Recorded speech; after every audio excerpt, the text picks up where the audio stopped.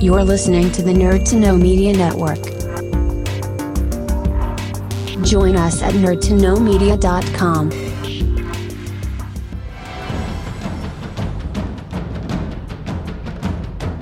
Broadcasting from the Blanchardstown Centre, this is Phoenix FM.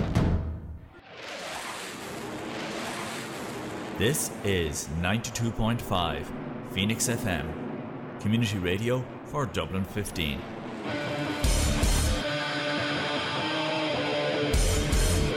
Hey everybody, it's JB Jeremy Borash, and you are listening to Darrow O'Connor on the...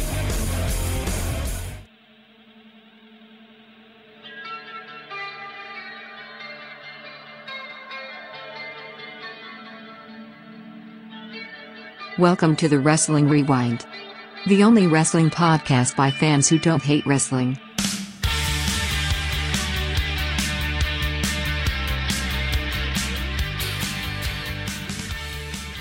Everybody, it is Tuesday here on Phoenix 92.5 FM and wherever you're listening to this worldwide on Nerd to Know Media and the WrestlingRewind.com, where you can find all of our shows for free because I haven't been bothered setting up the Patreon yet, but I will eventually.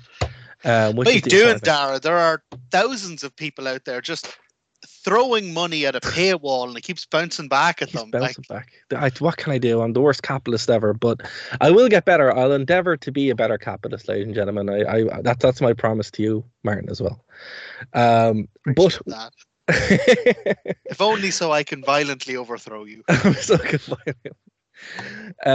Yes, well, we are here, and I have to say, Martin, after last week, while it was a good show, I'm very much happy to be back in the time machine because we had one heck of a show this week. It was super fun. I mean, whenever you get to go back and watch one of these old Raws, it's just unlike anything else. So we've one of the landmark episodes of Raw, which I think doing pay-per-view by pay-per-view, it does kind of show the error of your ways in certain ways, where it's just like you miss these little things. Particularly, man, we landed almost by accident. Yeah, we landed in a golden, like, so we got here by we were kind of between arcs, and you just wanted to pick like something really random as kind of palate cleanser, and you picked this random episode of Sunday Night Heat because it had the Owen Hart, Ken Shamrock Lions Den match. Yeah. Okay? And this is a 1 hour Sunday Night Heat, and we were suddenly smitten. And now the pair of us are in the middle of genuinely one of the golden ages of wrestling. And you know, it's like I don't know if you watch Doctor Who or not, but it's kind of like we've done like a wrestling Doctor Who, where, you know, the thing with Doctor Who is he never knows where he's going. He just randomly appears in different time periods. And that's kind of what we've done. Or Quantum Leap, where he doesn't know the jumps. So we've kind of just done that, where we've ended up Doctor Who and into like the golden age of wrestling. We've kind of done it backwards, where instead of like we're watching modern wrestling and then every so often we dip into the past. Now we're like week to week in the full shove and thrust of like 1999, and every so often we have to come up for air and do like Full Gear or Survivor Series or something. I think it's much more fun because I'm like, every time we go back, I'm like, I can't wait to find out what happens next, when I fully know what happens next. And I'm like, I know where it's building like, to. And oh my God, I did not see that thing that I knew was coming. Oh man, no, it's just so fun. It's like when OSW talk about Owen Hart getting Pearl Harbored by Scott Hall from the front. It's like he sees it coming and he still reacts with shock. I don't know. I was just, you know, consider the fact now it's like there is a funny actually like synchronicity on the way it's laid out on the network, which again, folks, if you don't have the network, I don't know how you're following this, but so, you know, fair play if you're doing it. But on the network, the way they have it lined out, the last episode of Raw for 1999 and this episode and the way this is laid out actually lines up kind of perfectly. It's like a perfect like bookend to the year. But also, Although, if you are following this and you don't have the network, please let me know how, because I would love to stop Please giving WWE $9.99 a month. but you know what as well, right? The going through, like, because it's when you open up and you go to Raw, it starts with the most recent thumbnails, you know? Yeah. And the show, while it's gotten better, it just doesn't hit the same. You know what I mean? It's like there's nothing on there that, you know, or there's one or two things where I'm like, oh, that's intriguing to watch. Like there might be a ladder match or a cage match or something. But Do you know like, what? As much as I dislike them, it's actually not even entirely their fault. it's not. There No, is it's not their there fault, is just a wrestling kind of captures a moment in time. no. Yeah. So like the what they call the golden era, like the 80s, you know, around Hulkamania and all that, like that can never ever happen again. And it's not because wrestling can't book it to happen again. It's because people and society have changed completely. And the Attitude Era can never happen again. Not because wrestling can't book it to happen again, but because our, as a society, not as individuals, but our responses to those, like those types of antics have changed, you know. So Yeah. it's wrestling's very much like almost like a time capsule. But I mean, like when I'm going through it here, right, and I'm just literally just scrolling up and down. There's very few things that stand out, and you know, actually, here's the thing: you should know me well enough at this point. Guess what? The one thing that stands out to me more than anything else is in modern times. Oh, in modern times. In modern times, yeah, the one thing that actually made me stop. There's two of them. If you can guess what one of them is. Something that made Dara stop in modern times. I'll take a guess and I'll say anything referencing Triple H as Booker. No, it's something on screen specifically that On is screen. relatively new. And there's two actually, but relatively new. Relatively new on screen. Yeah, so an on-screen character. Oh, in modern WWE. Yeah. I'll guess. I don't know. Bailey. He can't wrestle. He can't. That's not massively narrowing it down. Go on. I'm never going to guess. Go on. The Fiend. The feet. The Fiend. Did we lose him? I think we broke Martin. Martin, did we lose you?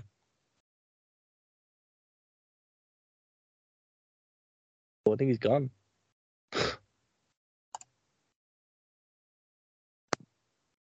Hello. Martin, did we lose you? Oh, sorry. I thought you lost me, but no, my bloody cord came out there. Sorry. Here we do. We break there. So what is it about the Fiend? Is it that he's specifically character based, or I think it's just specifically just the actual visual presentation of this is something unique. You know, I mean, because when you're going through the thumbnails, it's all very sanitized. It's all very similar. Like it all looks the same, you know. But what you just stop and you're like, what the hell's that? You know, it's the same with Finn Balor and the demon gimmick. Like, what the hell's that? You know. Yeah. But then when you click to it, like again, you can do this for yourself, right? But then when you go to 1999, right? A lot of Triple H there, so obviously it's great. A lot of Stone Cold there, it's great. The Undertaker, I mean, super weird. You know, it just captures these moments. But that kind of goes back to every time we do. So Like, hold on, sorry. One of the moments is literally the Brood coming up out of the fire. Oh. Like, imagine just opening that's this. And still you've never seen it awesome. before. How imagine, did they not give that to someone else? That's still awesome. No, but I mean, imagine you don't know any of this. And look, there's probably people watching this now. I mean, sure, look, CJ in my band, I thought he was a massive wrestling fan, and he is. When he started watching wrestling over the pandemic, he has no idea about this stuff. So imagine Gotta get that guy in the show. Oh, absolutely, I'm trying. But imagine just being someone who never experienced this before, and then you open up this, and you're like, "Whoa, look at all these cool things!" Like Val Venus is attacking a casket for some reason. Some young one is being in a black dress is being crucified. I mean, this is a teddy bear's on fire for some reason. I mean, there's just these questions when you're like, what the hell's going on? And you don't get that with modern WWE from the thumbnails. It's like, you're like, oh, okay, there's a cage match. But that actually goes back to like everything I say every time we review a modern WWE pay-per-view, and you or Dave go, all right, Martin, like overall, what do you think of it?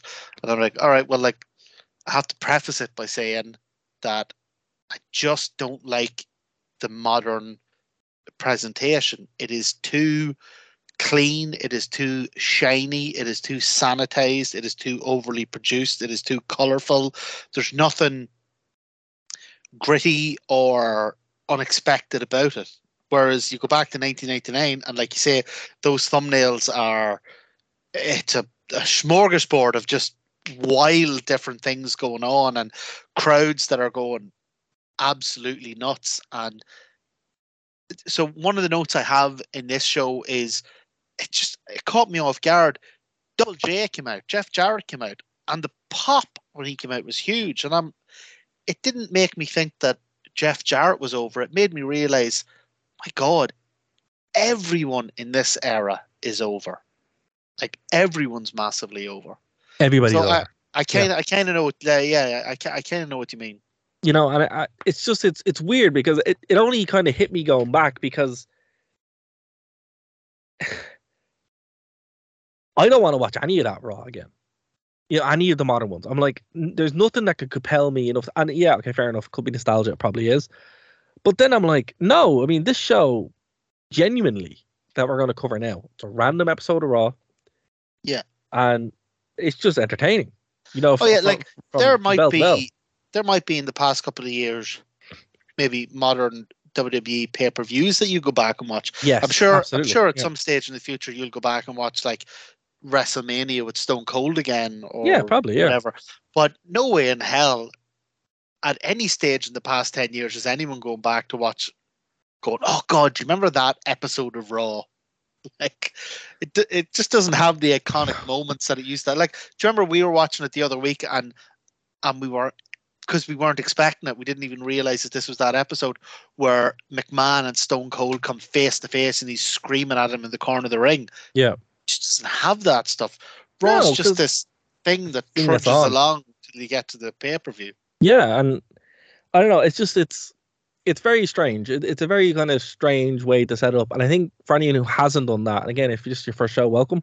I'm sorry. But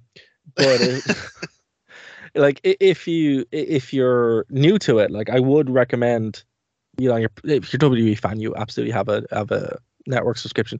Go back and just kind of do that. Even just picture it, and you can kind of see I'm going to do it here in real time. You can kind of see the fall for when it starts losing the kind of gravitas. Like 2000 again is just unbelievable. You know, 2001, you know, starting to see the fall off, but I mean, still, it's just these moments that are, you know, iconic. And then once you get into 2002, like you start getting some filler. You know, late 2001, 2000, you start getting some filler. But like the return of Shawn Michaels and that, and then the wheels kind of fall off. You know, it starts looking very, very similar, and it kind of has that holding pattern for years. But 1999 is a very special time. Well, we just reviewed St. Valentine's Day Massacre, which is like not a bad show, but it's a fairly mid-level B, not mid-level. It's a B pay-per-view. It's not one of the big ones. Mm. And for me, it rivals anything they've put out this year. Oh yeah, no, absolutely, anything. Absolutely, definitely has more star power anyway. More. It's not even the star power. I mean, that's part of it, but it's just more. There's a sense that the big things on the show matter. They're momentous, and like the match between Austin and Mr. McMahon. It's not a great technical wrestling match. There's no great wrestling going on in it, but the story has been built so well. The crowd is so hot, and the action is so visceral. Like I take it what happened was they went out there and they knew, look, we're not going to be able to put on a convincing wrestling match here. So what we're going to do is batter each other, and then every so often in between battering each other, we're going to pull out like a massive stunt, like a huge spot, and it worked amazingly well. And that's like a not even a pay-per-view that they've ever revisited again. No. Yeah, it was a one-time only kind of throwaway thing. But I mean, that I think because the pay-per-views and the stories all kind of fed into each other, and they all told the story. It wasn't about the show so much; it was about the story. Whereas now, and actually, it's something we are going to get to. And full disclosure here, WrestleMania 1989 is pretty terrible. Genuinely, it's real bad. I haven't watched it in a couple of years, but it's really bad. I'm actually kind of looking forward to it because I was worried it was going to be. I thought we were coming up to X17. No, that's 2 years away. Yeah. So, and I was like, like it'd be nice to review because obviously it's like one of the best WrestleManias ever, but at the same time, kind of boring because I've seen it so much, and I'm sure everybody who listens to the show has seen it so much. And now that I've realised that that's not the one we're heading towards, we've been excited. No, we're barreling towards the one where Butterbean knocks out Bart Gunn in like a second. So, 15. 15, yeah. They actually start bringing it up on this show as well. I'm like, oh, this is a bad show. They do. They do. You know what? Separately, and again, and we'll move on. But one final note on St. Valentine's Day Massacre. Do you know what I think Tony Khan should do? What, buy the rights to it? I think he should copyright St. Valentine's Day Massacre. You know what? Because I wonder, has it lapsed? I wonder have to let it go in the last 25 years. Probably. Actually, I'm going to see if the domain is actually for sale. Then I'm going to buy it. And sell it to Tony. He'll be our first Patreon contributor. Let's see. Got to be professional here and research on air. That's it. Oh man. So while Dara's doing that research, we'll kill some of the dead air by just talking about something I was going to save until the end of the show for my. Do you know whenever you say, "Oh, Martin, have you anything you want to plug?" Well, I woke up this morning about 5 a.m., which be fairly unusual for me, but my body must have known something momentous was happening. Oh my god, it's for sale, but it costs €2,000. Tony, you can have it. It's too rich for my blood. Holy hell! Yeah, it's a premium domain, which means someone owns it still. But it is up for sale, so that means WWE might actually still have rights to it. But €2,000, that seems really cheap for a. Well, usually domains are like only a couple of bucks, you know.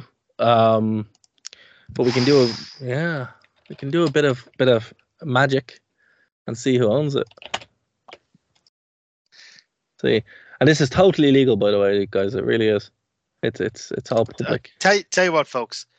If ever there was a reason to subscribe to our Patreon, if we get €2,000 on the Patreon over the next week, we will buy the St. Valentine's Day Massacre domain.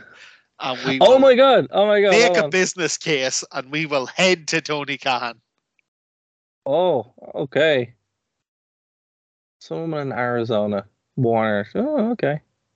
So all I can find out is Arizona may own it. So whoever is quanted there. So someone in Arizona owns this one. So we'd have to buy it off them. I wonder, is this not even anyone connected to WWE? I think it's just some random person, maybe. Yeah, is it like a really enterprising person? Like literally what I was going to do. Someone just beat me to it. Yeah. So there's a guy, I can't remember his name, but 20th Century Fox. Yeah, he went in, and as soon as before they that's actually, so that story is someone bought like a bunch of Batman domains and it's sold them back to them. Yeah, and one of the domains he bought was, as we got to the end of the 20th century, he bought the domain for 21st Century Fox. No way. And they went looking because they weren't going to change their name, but what they wanted to do was newer movies and that. They wanted to sort of create a side company and call it 21st Century Fox. And they ended up having to pay this guy massive money for the domain. And all he did was like spend like you say, like 20-30 bucks Yeah. on. So the thing I was just going to do is called domain jacking, where you just buy the domain and sit on it. And yeah, that's obviously what that guy's doing. So at the moment, it's going quite well for him. But yeah, I mean, that's what, if you ever want to know what's coming up soon, look for the domains that have been purchased recently, because it's all public, like it's all fully legit. Like you can see who owns what, and and that's why any games or movies that come out, they'll be like Batman versus Superman the movie, Batman Superman Returns, Batman Superman DC, Batman. They're just all the possible domains they could do, which is why it's funny when the right censor domain went out and you could just buy it, because I mean that shouldn't happen. But I would say to all our listeners, that doesn't mean you can go out and buy Wrestling Rewind /Patreon. Dara's gonna set that up really soon. So well, that would be silly, because domains Patreon is a different website. But see, the trick, I'm not as tech savvy as you. I'm only trying to make jokes. The trick, ladies and gentlemen, is when you buy a domain, you set up a domain protection, so you can't be bought off the domain. It just auto renews, and most companies do. This is what we need to get sponsored by like a domain company. I'm gonna try set that up. Or if someone's listening who owns a domain company, we'll gladly shill for you, because why not? I'm never going to set up that Patreon because I couldn't be bothered, but we will do it eventually. We should check if Trump 2024. Oh yeah, that's been bought ages ago. Has it? Yeah. No, I mean, when's the next Irish presidential election? 25, is it? 25, is it? Oh my God, we should buy Jerry Adams 2025. No, we could buy the official ones and just get them all through route to the Wrestling Rewind. Cara 2025. That'd be amazing. Stone Cold 2025. Austin versus McMahon 2025. Be amazing. Anyway, at least make it realistic. Fit Finlay 2025. Oh man. Anyway, going back to why we're here. Yeah, sorry, we got wild sidetracked. We did get wild, but this is why the people listen. We appreciate you folks. We really do. It is. They listen because they don't want to hear about the show. They just want to hear about random musings on nonsense, on wild tangents. No, it's wild tangents with a side of wrestling. With a touch, yeah, it's rambling nonsense with just a sprinkling, just a whisper, a rumor of wrestling. That's 20 years old.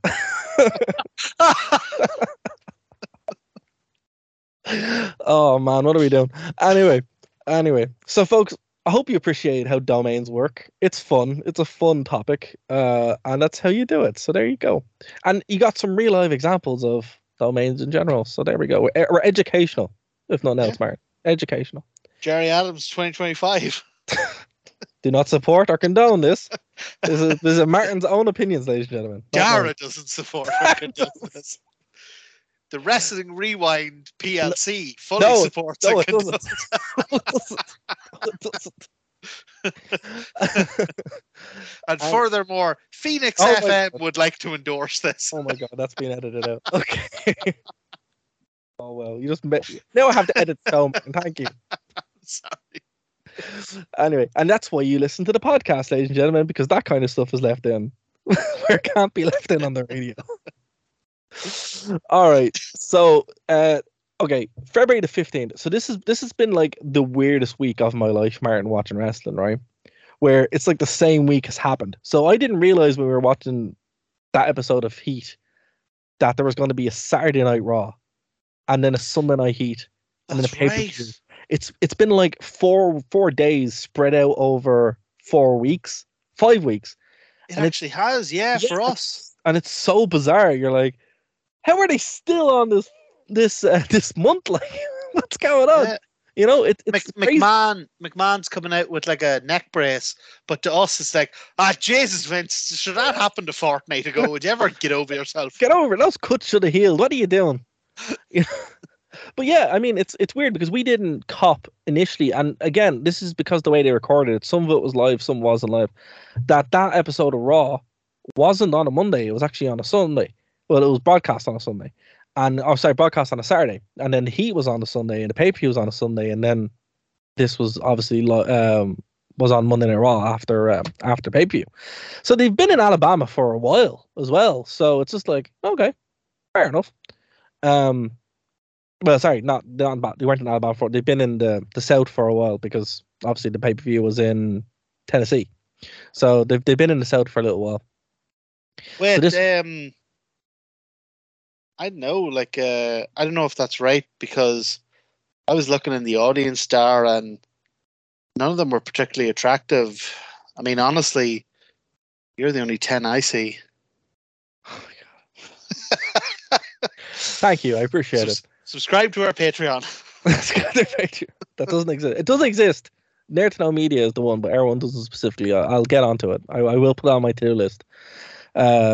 Anyway, so this came from Birmingham, Alabama. It was in Jefferson Civic Center and was on the 15th of February, 1999. 15th of February, day after Valentine's Day. It was.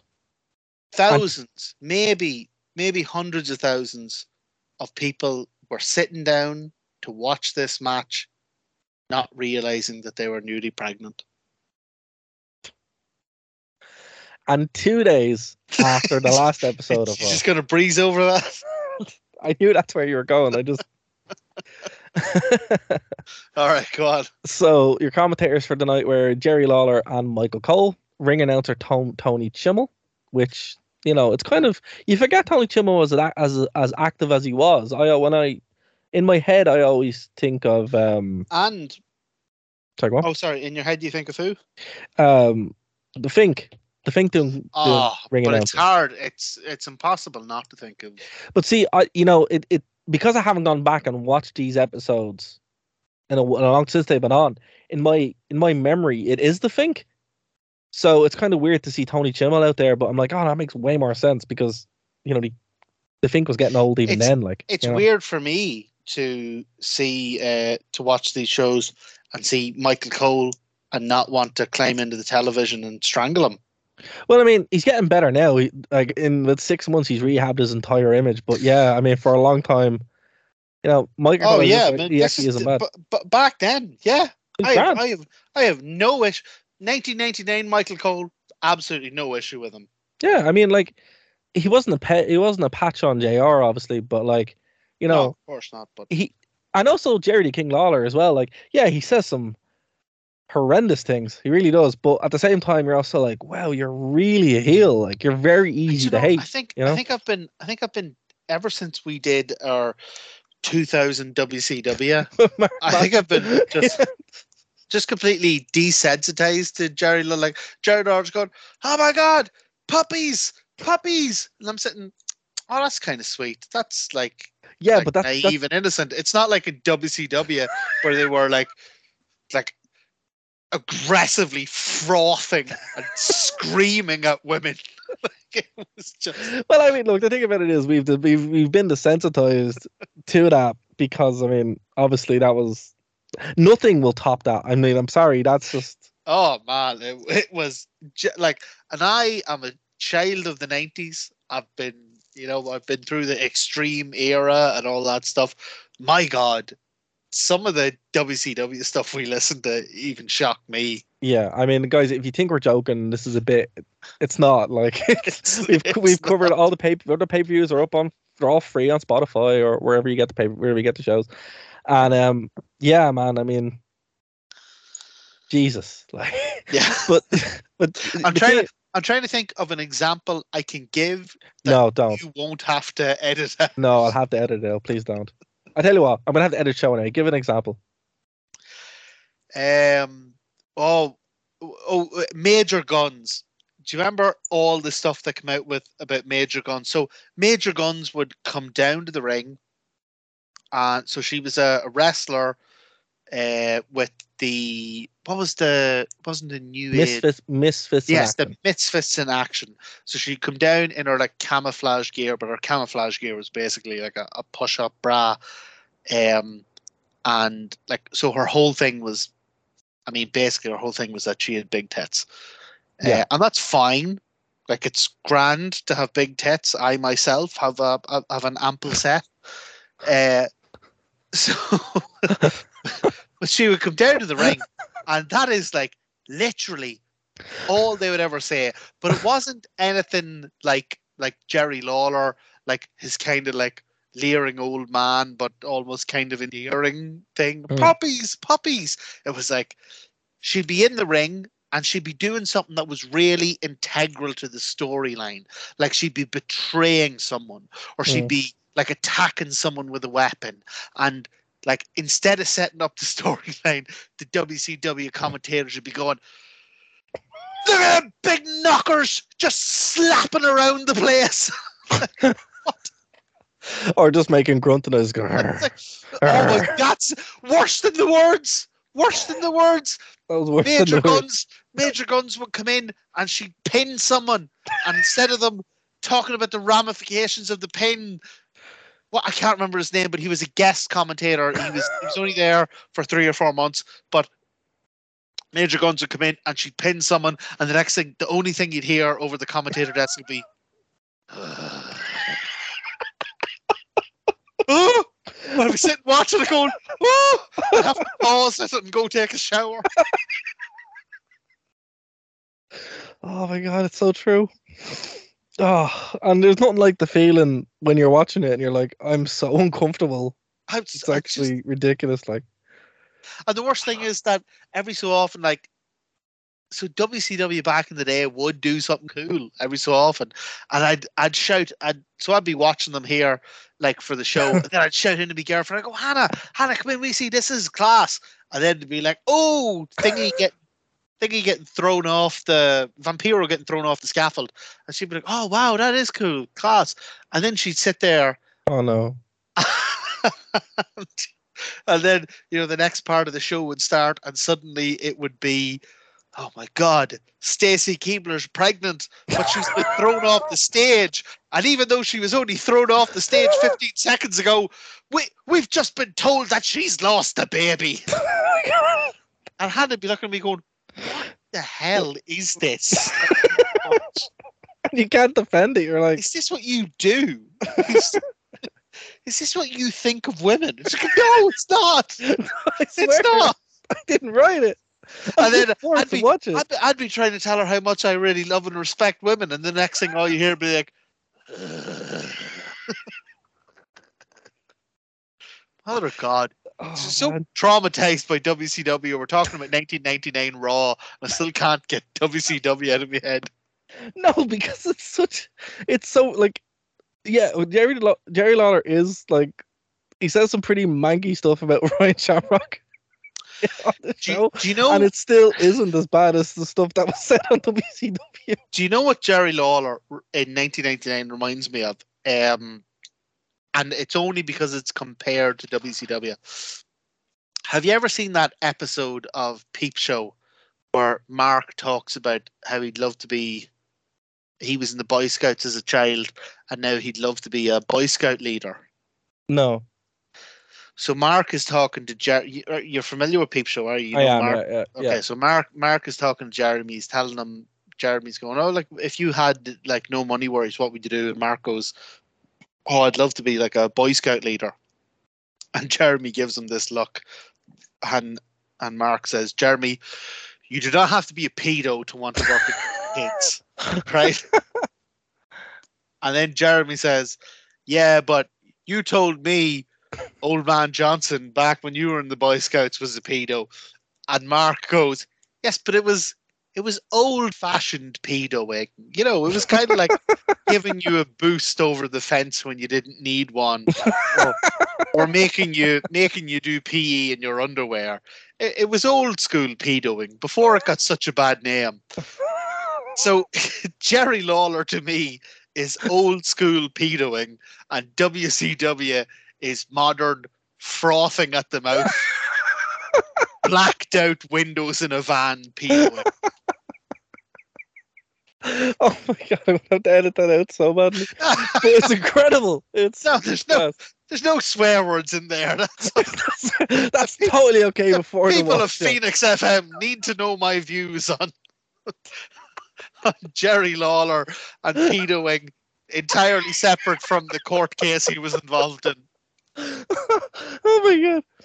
All right. Oh well, that's fair description. I mean, it chalks up the you know, I feel like, have you seen Alex Jones on Kanye West, that interview. Have you seen her interview? Oh my god! Where he's trying to like calm it down from the mad stuff he's saying. That's kind of what I feel like.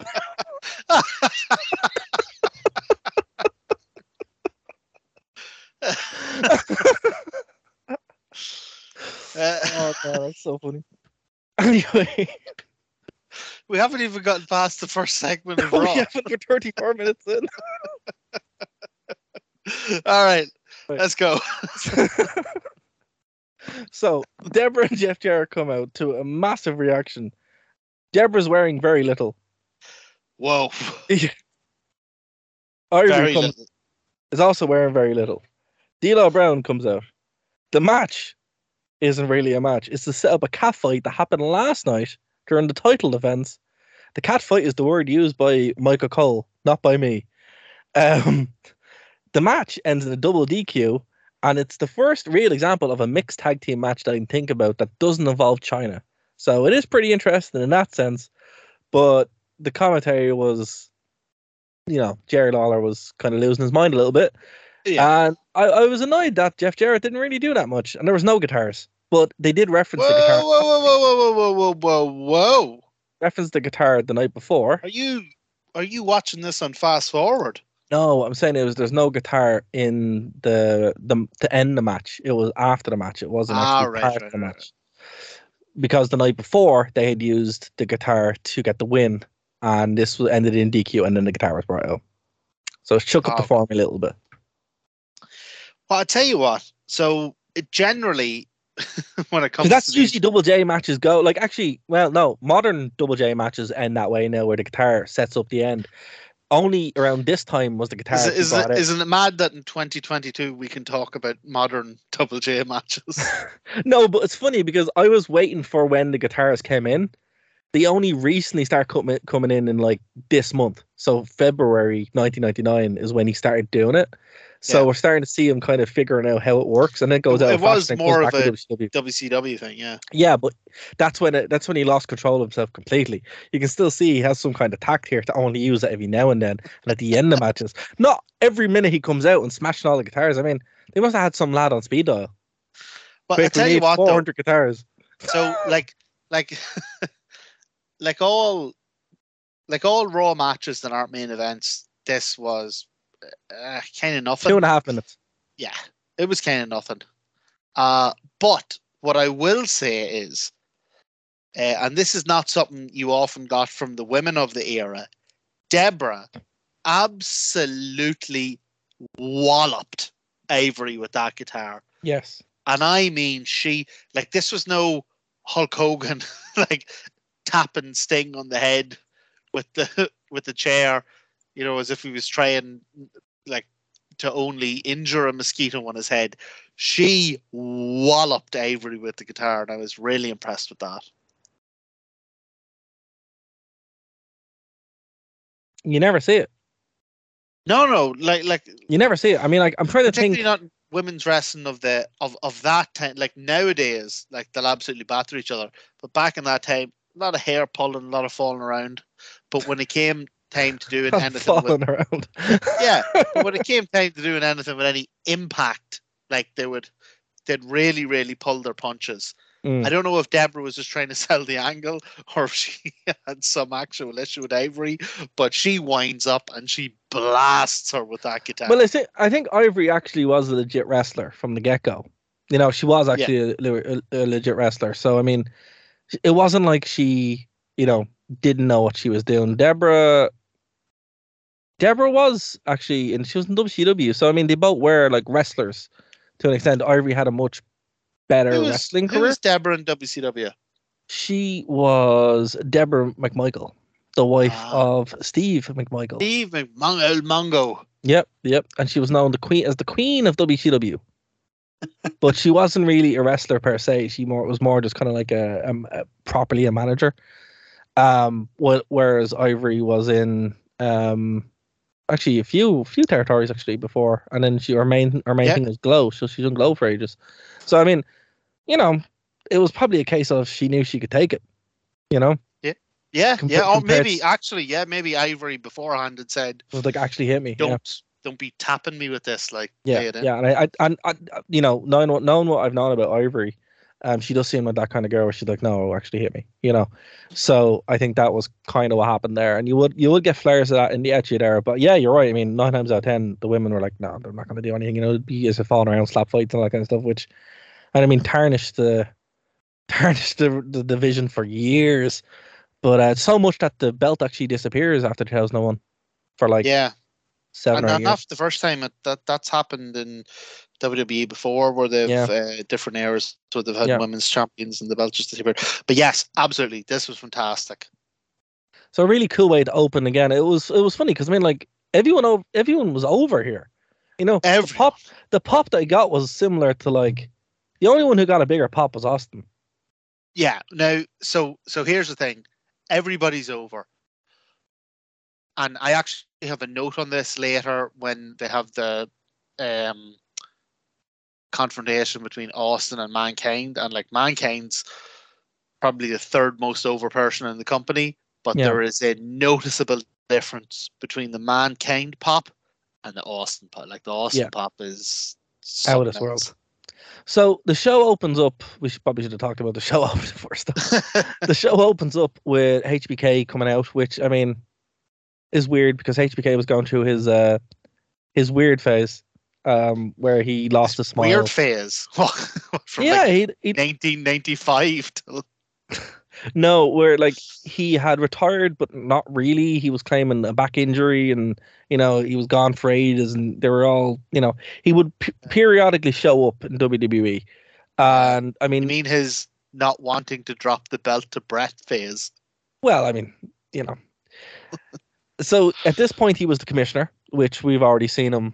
You know, I mean, imagine working this not in kayfabe. Imagine working this in reality, where it's like, I don't even know how they shot this. You know, it's such a weird way they had this laid out, where he randomly shows up on Heat and then is on Raw. You know, it's weird. But anyway, he couldn't install a video link, so maybe he just wanted to like visit Alabama.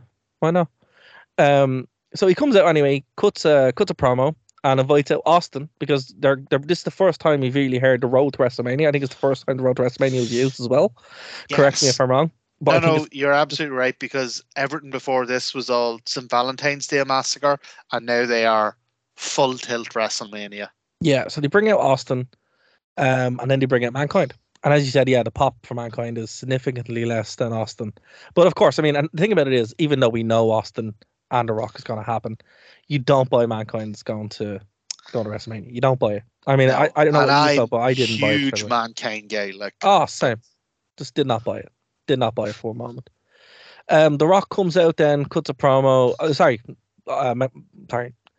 Mankind comes out. He says he's in bits, which you can tell he is in bits. Yeah. The McMahon comes out and he's like, "Oh, you know, congratulations, blah blah blah blah blah blah blah." Bates, Austin, and Mankind kind of against each other, but not really, because you can kind of tell the three lads in the ring are on the same side.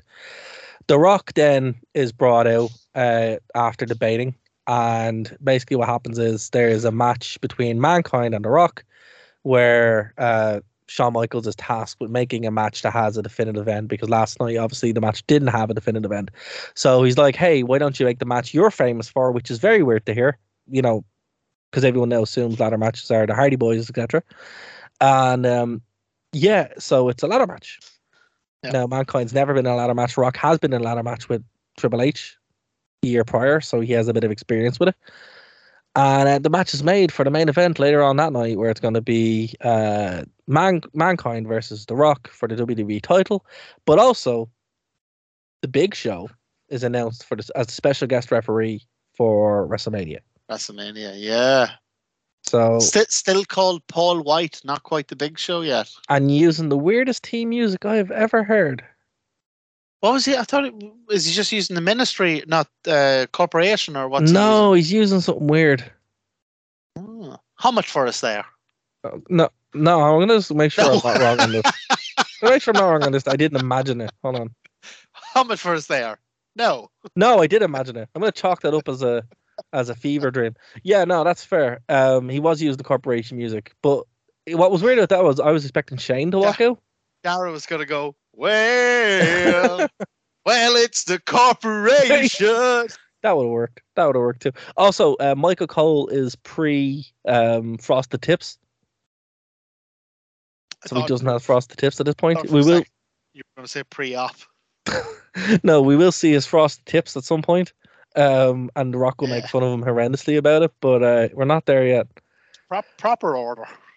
Proper order. So okay, after that, the match we just announced was on. Then DX came out. Here's the weird thing I noticed about DX, and I don't think I've like really remembered it this way. DX was all over these shows constantly. Yeah, I mean they were. I don't remember popular, this. like. Yeah, but I don't remember this. For me, DX were much more self-contained for some reason. And now when I'm going back, I'm like, no, they were like just as over the show as the NWO. I think it's because, so I've noticed the pattern of what would happen is DX would come out and do a promo, you know, and they do their whole shtick and they do the suck it thing. And then that would be to announce a match later in the show. So in this case, it was with Kane and supposedly China, but yeah, that changed later on in the evening. But so I think that's what it was, that they had this formula where rather than like DX wouldn't be a constant thread through the show, what would happen is in the first hour they'd come out and they'd do their whole DX shtick and announce their match, and in the second half they'd have their match. Yeah, I think it's much more refreshing because with the and even still Billy Gunn comes out right after them, not with them. He comes out and he does his own. Oh, you didn't know, and I'm kind of glad they didn't fully commit to that because he just doesn't carry it. Another thing I noticed was, I don't know if this must be just the network, but they censored or bleeped out Triple H calling Kane the big red. Yeah, he calls him it like 3 or 4 times, and it's like I don't want to give you more editing work, so I won't. Yeah, no, I mean I can't believe that. Like the editing in this is, you know, it makes sense sometimes, but they do aggressively edit, like obviously where commercials and stuff were, and some of it's really jarring. So I can we're obviously watching the 1 hour 39-minute version on the network, so I'd imagine there were stuff that was probably cut that was like, holy hell, we can't have this on here. But having your current top booker, all effectively main guy, using that word over and over again, I totally see why they had to cut it, you know, because you're just like, you can't, you know, you just can't. And he's probably sitting there going, oh man, what am I doing? Why did I agree to this, you know? WWE's probably thinking, it's like, oh, all right, look, we got rid of Vince, so that's all the controversy. That's all the controversy over. All the controversy's gone, and it's and then someone's going to email them like an old VHS of just highlights of the DX era. Oh, can you imagine? Can you imagine? So Billy Gunn comes out, has a match. We're gonna use that term. We're gonna use that word very loosely. This is the X-rated Intercontinental match. Yes, with Val Venus, which Ryan Shamrock defeats Billy Gunn to retain the WWF Intercontinental Championship in 2.5 minutes. Let's not forget, and so obviously this changes afterwards, but let's not forget, before this match is over, the storyline is still that Val Venus is a porn star. Yes. Who is in a consensual, monogamous relationship with Ken Shamrock's sister. So, that's the story. And then what happens is Ryan Shamrock gets knocked off the ring apron. Or she interferes, kind of, sort of. Not really enough to get disqualified, because obviously the qualifications matter in this athletic contest of 2.5 minutes. Oh, this is the whole time I'm watching this, I'm thinking, how is this going to affect the rankings? So then what happens is Ryan Shamrock gets involved and she gets knocked off the ring. Obviously causing the distraction. Val Venus picks up the win. And then Val Venus breaks up with Ryan Shamrock in the ring. And then we cut the commercial. To come back from commercial, Billy Gunn is trying to console Ryan Shamrock. Ken Shamrock then attacks him, and we go to our next segment. Our next segment is the Ministry come out, and it's actually a pretty cool segment. They're trying to figure out what happened to the Bobby Big Boss Man. Paul Bearer cuts a little promo. The Undertaker probably talks about how he's going to take over the WWE one day, and then we have the big boss Bookley comes out. Oh! I have that in my notes. Big Boss Bookley. That's what we're going to call him from now on. He comes out and he challenges. And I mean, he cuts the funniest promo ever. Like, I mean, I love him, but he shouldn't have said anything because it doesn't work. So he's there trying to giving it to the Undertaker, and if this eventually would set up something to happen, there's lots of seeds here at WrestleMania that do pay off at WrestleMania. So I'm not going to get into them, but I know what happens at WrestleMania. And this obviously explains why what happens because it is the boss man versus the ministry. That is the story that they're trying to tell here. Yeah. And then after that, so then they set up a match that's going to be the corporation. What's it? 3 of my boys versus 3 of yours. And that's the way they put it. So that's what we're going to have later on the night. So then we have Shane McMahon, X-Punk with his X-Punk jersey, going for the European title in a tag match, which is Russo-rific all over it. Against Triple H and X-Pac. So what happens? Well, they come out to the ring, and again, big plug for WrestleMania. And there's a schmoz. It's like 4 minutes. China basically costs a lot of China involvement in this. A lot of China involvement in this, yeah. Like you say, even for 4 minutes. Yeah, it's basically the China show. It's to get her over. That's the whole point. A lot of this will make sense in the middle of the year. They do stuff that makes way more sense in the middle of the year. But basically, she is difference maker here, and that's what causes Shane to win the European title, right? I think it's Shane McMahon's first championship. I think this is his first match in the ring, if not a second match. So, wow. Yeah, it's not a great showing, but I think it's his first or second match. I'm not really too sure which one it is. What's your overall, considering like not just this, consider the whole career. What's your overall take on Shane in the ring? Before he came back or after? Your overall. I would say before he left, he was probably one of the greatest stuntmen of all time. Yes. Right? Yes. Someone who just got it so quickly, did incredible things, left a really good legacy, and someone who you always wanted to come back. Then he came back. It's just an awful lot like his dad. Yeah. Created a tremendous legacy and then destroyed it. Yeah. And when he came back, he threw it all away with both hands. And that's honestly how I feel. Because I mean, for you, I mean, look, when I do eventually upload the archive of, you can listen to me and Gary going, Shane was great. Yeah, it'd be cool if he came back 5 or 6 years before he came back. When it still would have been okay. And then it just never really reached out. Like there were 1 or 2 moments when he came back, which were alright. But even when he was doing the stuff in 2006, it was still, it was not good. I think the thing with him was that he was never actually that great. It wasn't terrible. He's never actually that great in the ring, but he was willing to do like serious stunts. And he had some pretty good matches in certain respects. Like never belt classics, but like. But I would say that the matches he had that were in them, like stunts aside, that were in themselves good matches, were with excellent wrestlers. So you're talking about Undertaker, you're talking about Kurt Angle, you're talking about AJ Styles, Yeah. No, lads, you could have good matches with me. Yeah. No, that's fair. It's it's kind of sad to see, but we won't be touching that part of his career. So we're gonna see like his early days, where I think X-Pac is his first real feud. And the thing about it is, X-Pac is that gateway guy. So that's probably a way to give him to him, because it's like, hey, go have a match with X-Pac and see how you do. And that's probably why they did it, to be like, okay, if you can have a good series with X-Pac, you'll actually be able to go into the ring. So I mean, it makes way more sense when you're looking at this 20 years removed and how they were using people on the card. So after that, and the match wasn't great, to be fair, it really wasn't. It was just to set up the WrestleMania match and to get the belt off X-Pac. It was a Raw match. I mean, like it's not like this was the bad match on the card. No, it wasn't a bad match at all. It was just none of the matches are, like you say, apart from the main event. But what was hilarious was afterwards when they did the backstage thing, and he was congratulating Triple H on the win. He's like, congratulations, Triple H, and he's like, no, you won. He goes, oh, did I? It's just because he's so out of it. It was so funny. And I mean, that's the charm that you just don't get nowadays on any show, where it's like they don't take themselves seriously when they don't have to, and it's just kind of fun. And that's immediately followed up by Bob Holly, who takes himself way too seriously. And his whole thing is he's incredible. That is what's fun about him.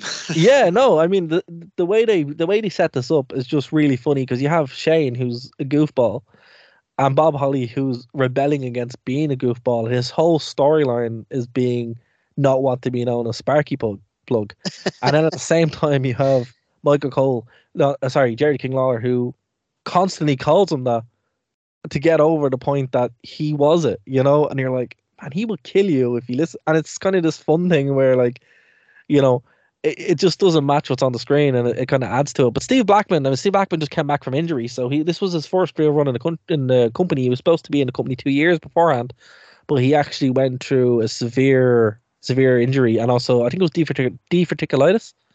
So he literally couldn't do anything. So this is his first real kind of run with the WWE. So we'll see what happens. And I love Steve Blackman. I think he's great. But this match did not last very long. It was 2 minutes and 2 minutes 50 seconds. It didn't even get to the ring. It went straight to the back and then went outside. And it wasn't a good hardcore match, but it did its job. Yeah, I'll tell you what my thoughts on it were. Yeah, it was fairly, in terms of the match itself, it was fairly generic hardcore fare. What I did take from it was that it was a match on Raw, yes, like the flagship show. That after it, Bob Holly came back and had a promo to the mic, and that after the promo to the mic, they set up another storyline. And yes, what got me with it was that here's the hardcore title that has had a match on Raw, a promo, and a storyline. Yes.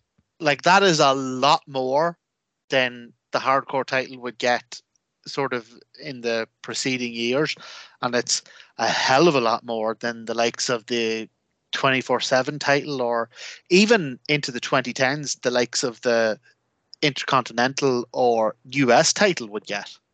But it even set up a future program and would tie back to something else that happened. So if you guys aren't familiar with the Bob goddamn Holly, so Bart Gunn comes, and actually they kind of dropped the ball on this initially, because I think Jerry Lawler makes jokes about Brawl for All, and I was like, that's literally gonna say. Did you get to catch that too? It was like a fleeting second.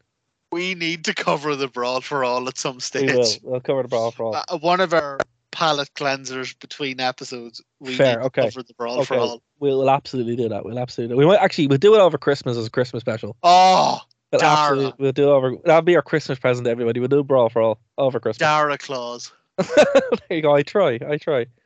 But yeah, I mean, they drop it like randomly, right? And I'm like, that's a weird thing to bring up out of nowhere. Nobody brings that up anymore. And then I'm like, oh my god, that was so smart. Because what happens is, so Bob Holly was in a tag team called the New Midnight Express with Bart Gunn, right? It wasn't good. It was pretty terrible, actually. But it was in that it was unique in it being terrible, because it's one of the only tag teams ever that's been called the New something that hasn't succeeded.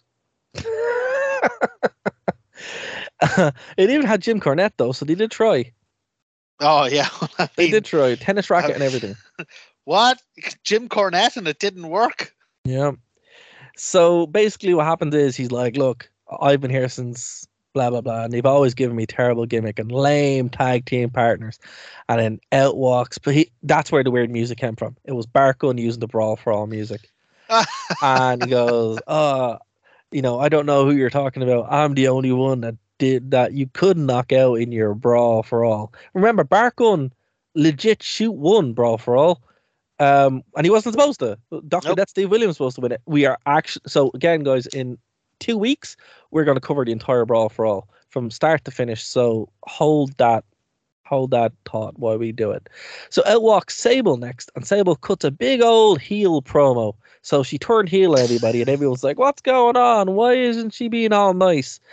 And then we go to the corporation versus. Oh no, hold on. I would like to discuss this Sable promo. Okay. So Sable came out in a very revealing, frankly sensational outfit. A lot of strategically placed straps and lanes that just about covered the business. They also happened to, like, I'm sure this wasn't in the script, that it just kind of accidentally slipped out, revealed that Sable that week would be in Playboy. Yes. And obviously, as a devoted journalist and representative of the podcast, I looked that up just to give it a solid review. Now, here's what I want to know from you, Dara. So Sable, not a great wrestler. No. And in this promo, she says, "That's right, Kevin," 3 times. So he will say, like, so she obviously can't remember the promo. So what happened is he's lining her up for something. So he'll go, "Hey, Sable, I hear you are setting up for your next match." So, "That's right, Kevin." And I hear you're going to be a Playboy. "That's right, Kevin." So she does this "that's right, Kevin" thing. So not a great wrestler, not a great promo. In your opinion, Dara, why is it that she gets so much TV time? Because she was incredibly over. And she's a product of her time. Of her time or of her chest? She is a product of her time. And it's very obvious. All right. Well, I tried to put you into a corner there, and you weren't. No, you weren't for being trapped. No, but, no. Dara's holding on notions of running for office in the future, so he's not gonna have anything on record that'll incriminate him. And the thing about it is there probably is enough audio to like make a really good deep fake of me, though, to be fair. Like 10 years of audio. So I mean, they try hard enough. But they did notice Butterbean here. They did, and that's another subtle reference to Raw for All that would be said later on. So I mean, which we are going to call Jingle Brawls. That's really good, actually. Yeah, Jingle Brawl. Jingle Brawl. All right. Oh my god. Ministry and the corporation. So the lads come out. The big boss Bookley, Ken Shamrock, and the Test, the Punisher, and Andrew Martin. That was literally a gimmick he used when I saw him. It was real bad. In the Doomsday Chamber of Blood match in TNA. Terrible match. I think that's the last match he ever had, and he died. Oh. Not a joke, literally. So the APA then come out with Midian. So we love Midian as well. So we have 2 teams led by the 2 most Bookly boys ever. And it was bad. Like, really bad. I don't even think you could call it a match. Then the Undertaker walks out, does some spooky stuff, drags out Shane. Shane screaming, "Don't cut me! Don't cut me!" I tell you what, I know you're going to explain what actually happened, but I'll tell you what was going through my mind when I'm watching this. So the Undertaker comes out and he has Shane by the throat, and Shane's down on his knees. And then the Undertaker says, "I want you to send a message to your father." And the Undertaker starts unbuttoning like the top. No, he doesn't unbutton it. It's Velcro, and you can hear the Velcro. You can hear the Velcro. It's really bad. He starts undoing the top, like up by the chest, the top of his robe. And I swear to God, what went through my mind was, he is going to breastfeed Shane McMahon. And I'm like, God. What a power move. What an absolute insult to Vince McMahon that you would drag his son onto television and breastfeed him. That's... Whoa. But you're a sick puppy. Well, that's not what ended up happening. No, I mean that would have been something. All right. I think that Wouldn't that have been amazing? If that had happened, we'd still be talking about it. That's what I'm saying. Nobody would ever forget that. That's so you would never forget. That's actually in that movie Barbarian. That's a scene in Barbarian, literally. What? Yeah. This like demon woman starts breastfeeding Justin Long. It's really weird. Yeah. But no, it turns out he again, what he does kind of has a little less impact than you're expecting, because you're expecting something kind of big, and he does the old Back to the Future too, where he pulls out an envelope. He's like, "Hey, send this." Back to the Future 2. Yeah, and you think he's going to pull out a gun or something, and it's not. It's just like an envelope. Gives him the old Fianna brown envelope. Yeah, and you're just kind of like, all right, that's a little bit less impactful than I thought. But anyway, so it's like, Shane, I want you to take this message to your father. I want planning permission for me business. It's 20 grand. Don't ask any questions. All right, so then The Rock comes out wearing, again, the best Rock outfit ever. I'm sorry, I think he should have just wrestled this all the time. He just looks badass. This is a boob surgery Rock. God, this is a very boob heavy episode of the Wrestling Rewind. It's just the time that they shot it in. They shot it in these 3 days, which they're all just, had it on the mind. Now, here's what's interesting, right? So in these 4 weeks, which in reality is about a week for these people because they shot Raw a little bit out from the rest of the 3 shows. There is a fundamental shift actually in the chant, because when we started, the "and millions" wasn't really a thing, and now people are starting to say "and millions," and Jerry King Lawler is still being a heel. He goes, "And how many, Rock? Tell us." And really, the crowd are starting to say "and millions." So The Rock is getting more and more over. It's picking up. He's clearly a heel, and this is a crowd that is recognizing that he's a heel, but is chomping at the absolute bit to cheer for him. Cheer him. They really just want to cheer him. Yeah, like it's so funny, and you can actually see it in his face as well. I'm like replaying it here. He's like, "No, I kind of." He's trying to himself back because he's I'm still a heel. I'm still a heel. Yeah. And I mean, it's cool to see, because like even in these 3 shows, which for us has been like 5 weeks, but for these guys it's only been like maximum 6 days. Well, hold on. Like, let's think about it. So it was a Saturday Night Raw, which would have been done which would have been done on a block taping on a Monday, right? So that's a Monday, right? Actually, yeah, you're right. Yeah. And then there was I was thinking it was 4 days, but no, you're right. That would have been pre-taped. Yeah, that was pre-taped. Yeah. Saturday Night Raw, Sunday Night Heat, which would have been pre-taped as well on the Monday. Pay-per-view on the Sunday, Raw on the Monday. So yeah, but still, that's 4 shows in about a week. But even with Mankind, he's losing this going into it, right? But they really selling. They did a spot earlier on where he was trying to climb up a ladder and he couldn't really do it. And I mean, that actually reminded me of what you were saying earlier about how these, like, back then they didn't take themselves quite as seriously, and I absolutely love that. I love that Mankind was the champion, that Mankind has this reputation as this absolute tough SOB, like shoot him, stab him, throw him off a building, he'll always come back. But when it's not in the ring, he has absolutely no issue like being a goofball. Yeah, I mean, that makes him kind of human, because you're like, yeah, man, you got kind of battered last night.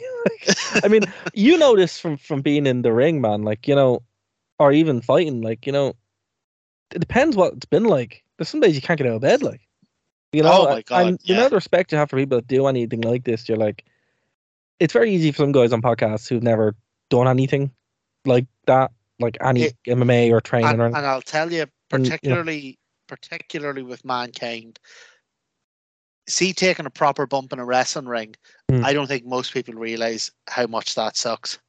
No, like, that I'd imagine it wouldn't be fun at all. See, taking a bump on concrete take that bump on a wrestling ring and magnify it by 100. It's unreal. Every time you take a bump in a wrestling ring, knocks the wind out of you a little bit. Every time you take a bump on concrete, and I've only done it a handful of times, you lay there wondering, is this the time I've really hurt myself? Is this, because it knocks the air out of you in a totally different way. Like for a second you're laying there and you can't move and you're like, is this it? So I have, like, all the great matches aside, all the great promos aside, the fact that he's, by all accounts, just a great guy aside, I have the most tremendous amount of respect for Mick Foley. I mean, look, I can't relate to that. As I said, I've never really been in the ring as such, so, like, I don't know. But, you know, all I can say is when you get kicked, it really hurts. Yeah. You know, when you get kicked, it really hurts. When you get punched, it really hurts, you know? That is coming from a position of knowledge, because as we mentioned last week, our comrade Dara is a red belt. He is our Taekwondo bro. Yeah, very much so. So, one away from black, folks. Which means you fight black belts every week. Not fun. So, you know, nothing but respect for anyone who goes out and do it. And I mean, obviously, that's a bit more controlled than taking bumps off cages and shit, but you know, I'd imagine when you're doing that, you know, there needs to be a level of respect that just, I think, gets lost in the shovel sometimes on people on podcasts who are like, I bet you can't run up those stairs. Like, I'll run up those stairs and then talk about someone's work rate, you know, it's funny. But like in terms of like fitness and work rate, Mick Foley went out there and did a 30-minute match. Yeah. Yeah, I mean, the longest match I've ever had was 10 minutes long, and when the match was over, I rolled out of the ring, and I actually rolled under the ring because I thought my heart was going to stop, or my lungs were going to burst, or I was going to throw up. I was in that stage of panic where you actually can't breathe enough to like, you're so exhausted you can't breathe enough, and that was a 10-minute match I had. So, you know, the whole blown out thing, and I know, look, we made fun of Goldberg about it, but I mean, he's a professional. His cardio should be better. Like, there's the thing about ring shape, and it really is a thing. Yeah. Like with us, I remember with my grading there, you know, since you brought it up, I had to do 5 rounds of sparring, and they're like 2 to 4 minutes. Oh. And after that, you're like, and usually you do 2-on-1 as well, but I didn't have to do it this time, which is good because we were doing breaking. Which is breaking boards, like 2 inches of wood, you know. So I mean, after that, you're in bits, you know. And after sparring, you're like, I might get sick, you know. And it's tough, man. I mean, like, you really don't know until you're doing it, right? So, you know, all credit to Foley. I think Foley didn't look like the most fit guy in the world, but he really wasn't in bad. Like, you'd hear people talk about him. You watch him now, and he's just, yeah, he doesn't have a 6-pack, but he's not in bad shape. He was absolutely not. Like I say, the level of fitness it takes to have any length of a wrestling match, and your point there about ring shape was fantastic, because see, even when I was training, I'd be there with, you know, my old belly on me and that, but I was training there 2 years at that stage, and we'd have guys come in who were like big gym bros, or guys who could go out and who could run from, you know, Cork to Kinsale and back again, and, you know, barely be out of breath. But see, when they hit that ropes and the rope bounces you back and you're actually running slightly faster than you're capable of running, you're kind of just keeping up with yourself. Yeah. Those guys were dead on their feet in 30 seconds. You know? I think it's the only kind of. Oh, it's a very, very specific kind of fitness. I'd imagine so. Again, look, I have very limited experience with it. Well, I'd imagine you have a notion of what it's like, with the, you know, with the rounds and fighting. Like a 2-minute round doesn't sound like a lot until you're in it. Until you're in it. And that's something you can't explain to people. You're like, man, 2 minutes is a long. My MMA fight, my first and last, my 100% victory record MMA fight, I won that in 2 minutes flat. And when I think about it, when I think back to it, that match went on for half an hour. It's a good fight, though. You did great. I thought it was never going to end. Martin killed your man, basically. just dominated. And I'm exhausted. I'm It like, was great. you know? Jesus, man, would you go down? I am wrecked punching you. But I mean, that's the thing, and like obviously, like sparring, even competition sparring, is very different. There's competition, and then there's martial art. Martial art's much more violent. And because no pads, you don't wear pads anywhere. You just sometimes wear a mouth guard, So you just destroy knees and elbows and stuff like that. Like, so it's very different. But competition is like 2-round pads and all that kind of stuff. So it's very different. You're scoring points. You're not actually trying to hurt someone. Martial arts, you're usually trying to like disable someone some way. So they are very different. So 2 minutes can be hell or can be all right, but the actual fitness itself that it takes. I mean, yeah, we make jokes about a 2-minute match, but like that the 2-minute wrestling match and a 2-minute fight are different things. And then even 2-minute wrestling match can be very intense depending on what it is. So I mean, it's just kind of, I thought I'd bring that up because when Mick Foley comes out here, he's limping. So they're selling the fact that he is actually hurt here. And it's very rare you'd see Mick Foley actually hurt. You never really see him selling that injury in such a way because he always gives off that invincibility aura. So, they're already selling, look, the deck is stacked against him here. It's a ladder match.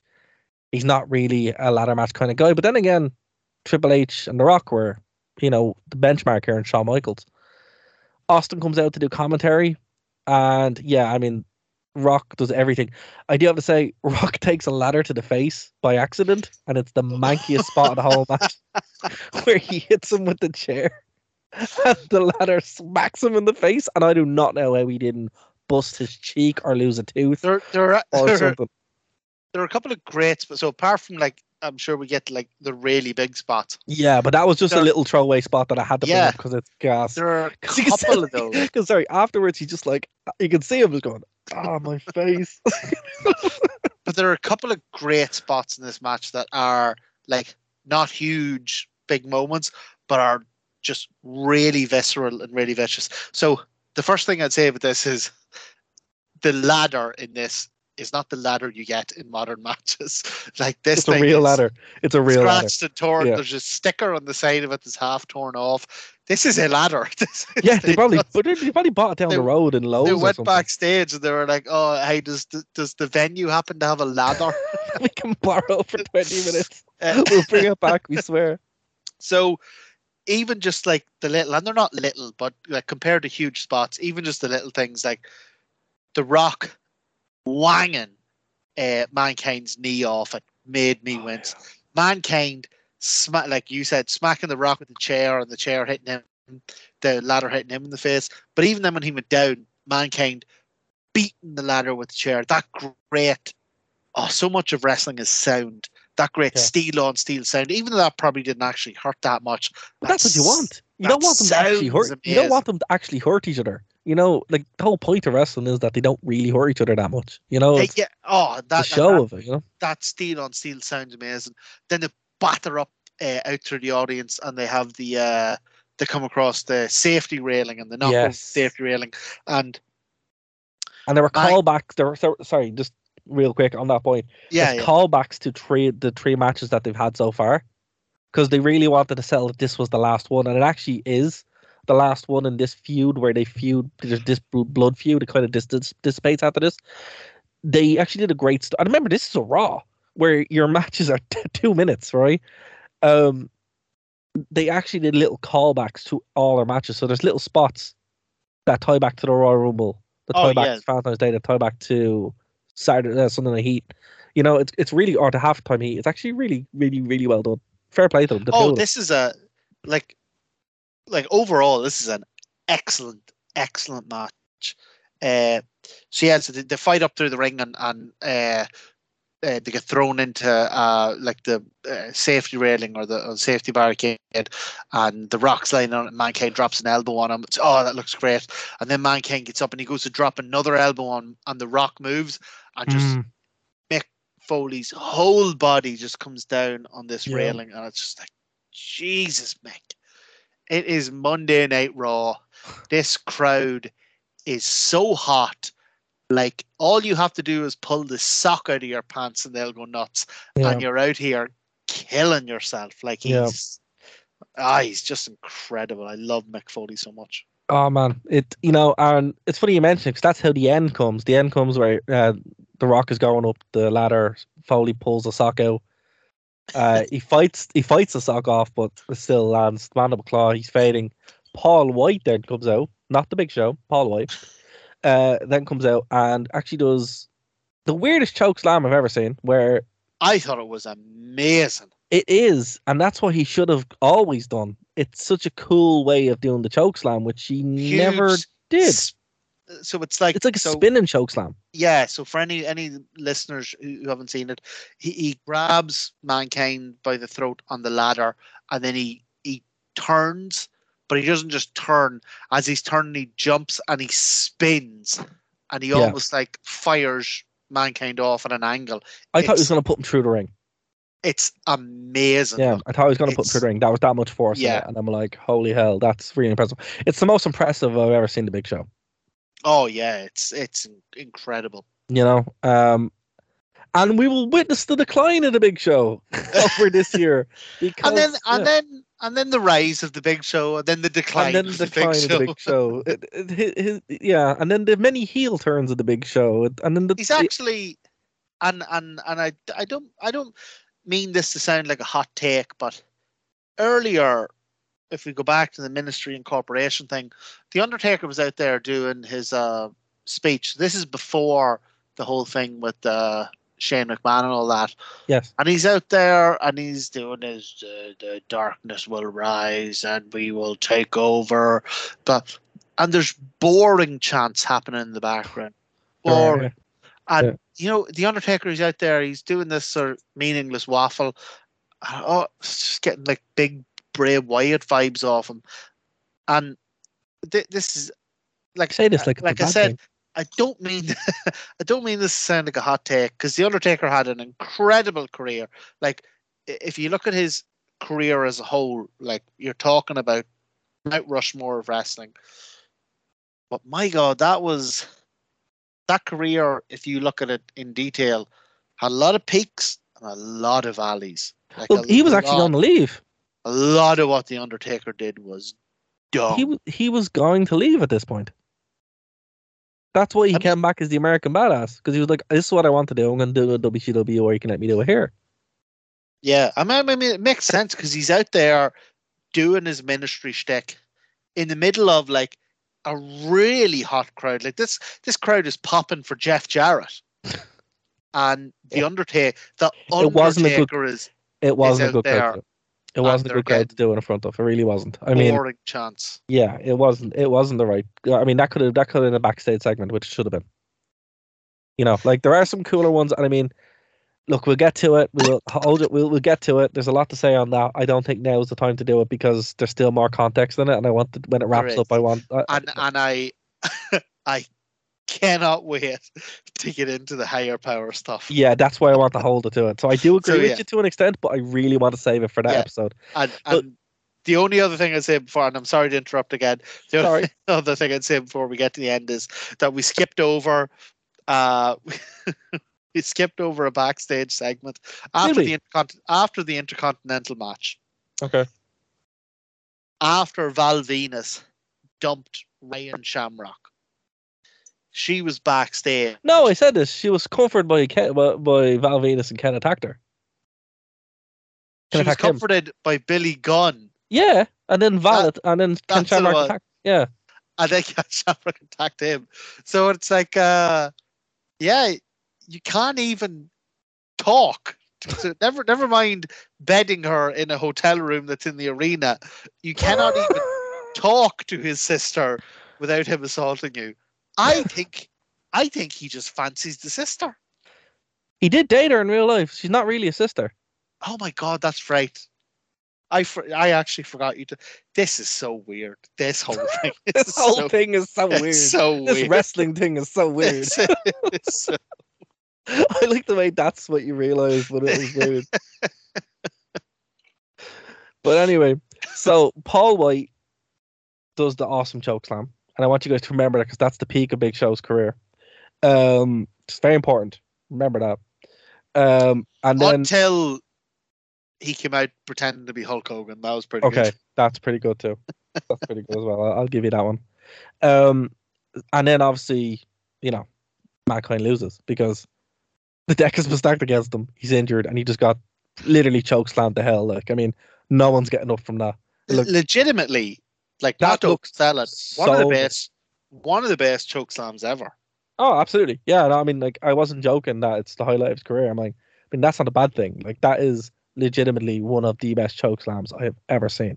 And if that had been his finisher the whole time, and he should have. And because what happened was he ended up, like, I'm not saying wrestlers shouldn't be safe, but the problem with the Big Show later in his career was that he used to do these choke slams where he'd get them up really impressively high, and then he'd like gently put them down, or he'd like bend over with his hand on their back and put them down. No, I mean, you need to bury them. Like, you need to absolutely. And I don't mind, and spin and turn. Yeah, I mean, the slam it's in the name. Like, if that's your finisher, do the slam. And there are safer ways to take it. Tables or whatever, breaking it. But I mean, the way Mick Foley was able to take it as well, so it was probably really safe. But still, man, I mean, it looked really impressive, and I think the Big Show, and also, not getting too much into it, but when Big Show start doing the punch and start doing the final cut, they just don't have the same impact as the showstopper. Alley-oop and all that. Yeah, it's terrible, just terrible. But anyway, Rock gets the win. Crowd isn't happy. They still kind of pop a little bit, but they're not happy. And then Austin comes in and does the Stone Cold Stunner. A Stone Cold Mankind WrestleMania would have been pretty cool, like that. But I don't think it would have. No, it's not. It's not like. In hindsight, you got the biggest heel and the biggest baby face. Like that's WrestleMania. In hindsight, I would have rather had Mankind versus The Rock.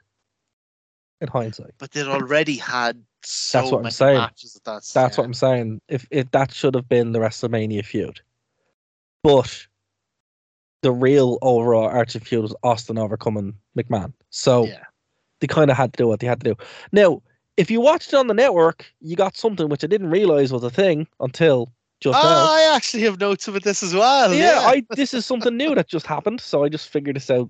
What was it they called it? Extra attitude. So this is something that we've never seen before, folks. Oh. And it just appeared randomly on this episode. This is like the only time, isn't it? I'm not sure. I guess we're going to have to keep track of it now when we're watching next week's one. But obviously, so we've heard tales for years that, I mean, if you've been to Raw tapings, they do stuff after the main event happens. It's usually a match or a promo or something. But there were tales of them doing this all the way back in the 90s. So, you get weird stories like Spinneroonies and all that kind of stuff. And yeah, this is just Austin, celebrating with the beer and, messing with The Rock. And then it's weird because The Rock starts taunting him with beers, and then it just leads to obviously what it is, where he gets stunned to hell. What it is. But what did you make of The Rock's promo before he got obviously stunned to hell, and then Foley with his mask off, which is very weird. You never really see it that much. Do you know what I loved about it? What? So The Rock's doing his promo. Because it's completely out of character. Like, Foley just lost the belt, and he's in there with a beer with The Rock. But sure, it's all out of character. Like, so this is like, it's a classic WWF, WWE. Once the camera's off, they do stuff to send the crowd home happy, even if which is what it was. Yeah, this is exactly what it was. Canon. Like, Austin is absolutely peeing himself in the corner, like when Foley puts the mandible. This is like, it reminded me a little bit of, so there's like a real famous sort of after Raw segment where they got wrestlers out, Kane and to do the Spinneroony, the Undertaker, and they were trying to get them all to do the Spinneroony. Yeah. Like, it wouldn't happen on the show, but it's something for the fans. Do you know what I loved about this? So so The Rock was like, I just want to share a beer with you, Austin, before you go 1-on-1 with the Great One, and then Mankind's like, I'll have a beer too, blah blah. There was actually a great moment where the three of them's in the ring, and the three of them have their beers, and they're all going in for like the sláinte, the cheers, right? But none of them trust the other one. So they're like edging in, like inch by inch, but with their arms outstretched with the beers. It looks like a Mexican standoff. And then The Rock is the first one to turn and get stunned. Fantastic. I what I loved about it is I loved that. what I loved about it as well is like you can tell that Austin and Mick are like legit friends throughout the whole time, Yeah. which is why it wouldn't have worked in the main event because you're like they Exactly. legitimately like each other. Because You know. because everyone would want Austin to win, but no one nobody wants would want Foley to lose. Mick to lose. Yeah. So, Yeah, and that's the problem. I mean, like that's why he never had that match at WrestleMania because like literally no one in this arena wants you to lose. Nobody at home wants you to lose. As much as you want Austin to win, it's there you go. That's kayfabe. Vince McMahon, he should have just done that. That would have been your win. You had the answer the whole time. There was two other great moments that happened in this Attitude Extra. One of them was Other way around. Extra when- attitude. Extra Attitude. Apologies for that. And we go to great lengths here at Wrestling Rewind to make sure that all our information is comes from 3 independent sources. Exactly. It's I NewsGuard apologize. certified. It's NewsGuard certified and everything. I apologize. We're not INM here. We're real news. Really. So there's a great bit where The Rock and Austin are like, it's almost like, do you know the Superpowers Collide, Yeah. where they're Hogan and Macho Man are like inches away from shaking hands and their hands are shaking and all that. Austin and Rock are like inches away from touching beers, from cheers and beers, and it's like, but everyone who has a beer with Austin gets stunned, and all you can hear is this one guy in the crowd going, "Don't do it, Rock! Don't do it! Don't do it, Rock!" Do it, Rock. I didn't hear that. My dog agrees. Oh. though. That's Poppy. I absolutely love that. And then the other thing that popped me was, this is one of the rare, maybe the only time I've ever seen it, where Don't the do guy. it. Rock. Don't do The it. guy, late. Don't do it, Rock. He's gonna stun you. Have you never Man seen totally believes wrestling? Totally believes it's real and everything. man. Have you never seen wrestling? But yeah, so later on, one of the other things that popped me was, this is very rare, possibly the only time I've ever seen it, where Austin's in the ring, he's doing his drinking beers and fingering the crowd. Well, you know what I mean. Oh Jesus, You know what I mean. that's a different show. He's in his drinking beers and giving the crowd the finger. There you go. And your man's throwing beers into the ring, and he drops one of them. It's very rare. Yeah. He doesn't catch it. He jumps up, he puts the arm up to catch it, and he fumbles it and he drops it. And I was like, oh! 36 years of watching wrestling, I'm so jaded. Something new. Oh! So I just saw here on Facebook. Shout out to Irish Wrestling Forum. The lads there are pretty good. Actually, Martin, I think that's where we recruited you from. That is where we met before I left in disgrace after one particularly drunken night when I went on and tried to argue something nonsense and fell out with everybody like a dickhead. Sure. Look, we've all made mistakes. But there's a good post there that says today's wrestling fans will never understand what WWE was like in the 90s, and it's just a sea of signs. Oh yeah, And it's true. And I mean, the thing about it is, It's that's why fantastic. that's one of the great things about doing this show. And You the best thing is that none of the signs are people advertising their own goddamn podcast. No, they're usually They're about the actual wrestling. yeah, and a lot of stuff that you can't repeat anymore because you get cancelled. But I'm telling you, Darren, there is money to be made in our signs of 90s wrestling book. Just a picture book with just we'd have sa- to use pseudonyms though, because you don't want when you Google your name to get the signs of, such and such is the F word. Such and such is this, that, and the other. It's. I mean, the tamest version I can think of is what was the one we had a couple of weeks ago? Road Dogs in the ring doing the "oh, you didn't know," and all you can see in the background is someone holding up a sign saying, "Hey, Road Dog, did you know you're white?" Or such and such is gay. Or all the synonyms for gay, or Yeah. Or what's another one? F.U. China. Just randomly. or all oh my god, all just the thirst traps. The thirst traps then, yeah. Oh Sable, yeah. Hey Sable, come over here and spell let me specific motorboat ways. you. As if Sable was going to see that and go, Yeah. oh, you know. It's just Although what I will say is, as I mentioned earlier, folks, I did just to preserve the journalistic integrity of the show, I did check out Sable's play-by-shoot. It is very tastefully done. She's a very well kept together lady. so now we know what. And highly recommend you all take a look at it. And her wrestling ability is intact? Worse than mine. Okay. Worse than mine. All Worse than mine. Although she is much more trimmed and manicured than I am. Fair. I got a kind of a wild bush thing going on. Oh my god. She has a sort of a kind of like a lightning bolt or a landing strip. Well, folks, this is why you listen to the podcast. And if you're wondering why the show has weird edits, you're not listening to the podcast. Well, now you know, because I have to edit the show, so we don't get in trouble. So, yes, folks, if you want to listen to the show completely unedited, where you get to hear our nonsense for longer periods of time about stuff that probably would get us kicked off, you can find it over on nerdtoknowmedia.com, thewrestlingrewind.com, the True Penny channel, where James has to deal with it. Poor James, sorry man. And but hey, it's all in jest, it's all in fun. We all have a good time. We all go home happy. And again, this happened 20 years ago, and we didn't write any of it. So I was 8. Exactly. Martin, you were probably I'm sure 7 the or lightning 8. strip isn't Or older. Are you a little older than me? You're a little bit older than me, aren't you? Like 2 years? I'm 36.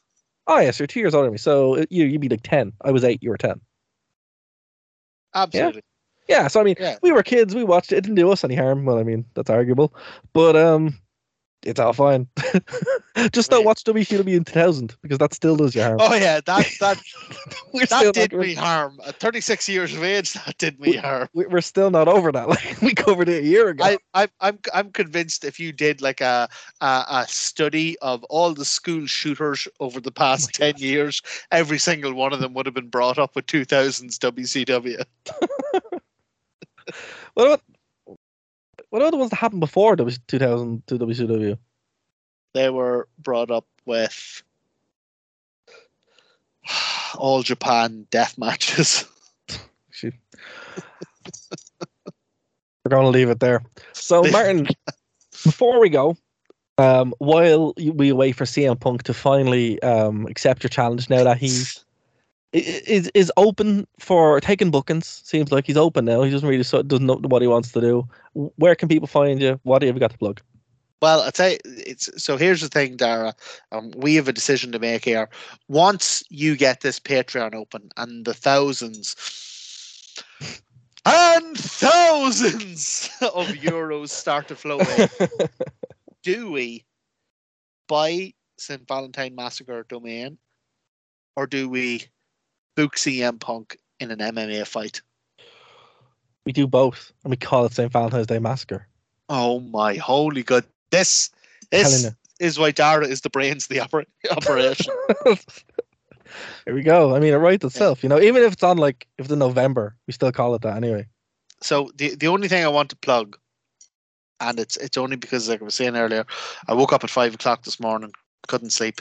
I know what this is. The minute I saw it, I was going to tag you, and then I realized it was you. Go on. Couldn't figure out why I couldn't sleep, because normally I lay into the last minute, but my body woke me up. It knew something. It knew something was in the air. So I lifted my old phone and I opened it up and said, sure, look, I'll scroll for a while. Maybe something will bore me. I'll fall back asleep. Certainly there could be nothing on the phone at this time of day that would raise my blood pressure and put me into an absolute frenzy of excitement. And wasn't I a fool? Supergiant Games have announced that they are currently in the process of making Hades 2. Sequel to one of the best games I have. And 36 years old, I grew up with Ocarina of Time. I grew up with the original Smash Brothers, Mario 64, Conker's Bad 4 Day, Jet Force Gemini, all the insane, classic, amazing games you can think of. Hades is one of my top 3 games ever, and it is getting a sequel. And if I was any more excited, it would be considered a mental illness. Well, I saw it, as I said, I was going to tag you in it, but then I'm like, oh, he's posted it. So there's nobody more happy than I was to see it. So fair play. I'm looking forward to playing it. I really, really enjoyed the first one. Still enjoyed the first one, actually. So that's going to be cool. I don't really have anything to plug. I'm going to try and endeavor to finally get around to setting up the Patreon. We're going to totally do Brawl for All over Christmas. I'm just going to have a look at the calendar here. Actually, yeah, we could probably do it Christmas week, actually, because I'm off Christmas week. So. Tell you what, Dara. Tell you what. What? Let's put a number on it. What do you think is, in terms of Patreon submissions, what do you think is achievable, like realistic? I don't know. Like, right. Let me say this. If we get, once Dara gets it set up, if we get 100 Patreon subscribers, right, we'll review Brawl for All, and then me and Dara will have a fight. We're going to do Brawl for All anyway. We're going to do Brawl for All, and then we're going to record me and Dara having a fight, and it's going to go up on Patreon.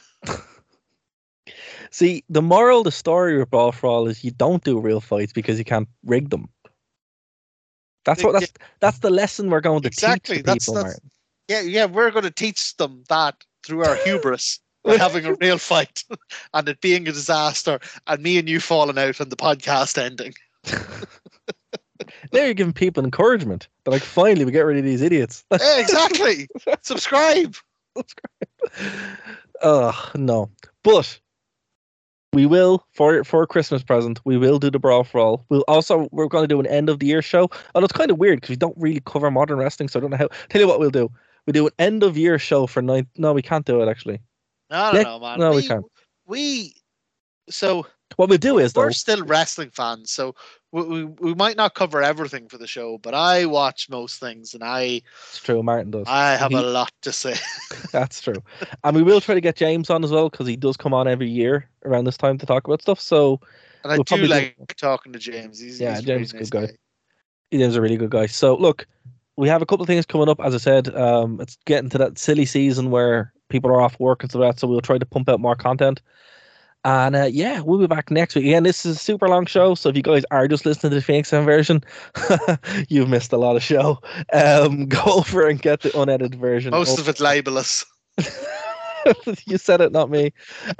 So yeah, that's all there where you guys can check out, completely unedited. And we'll be back next week here on Phoenix FM. And go over to WrestlingRewind.com, check out all the shows. Bye, guys. Keep on for less.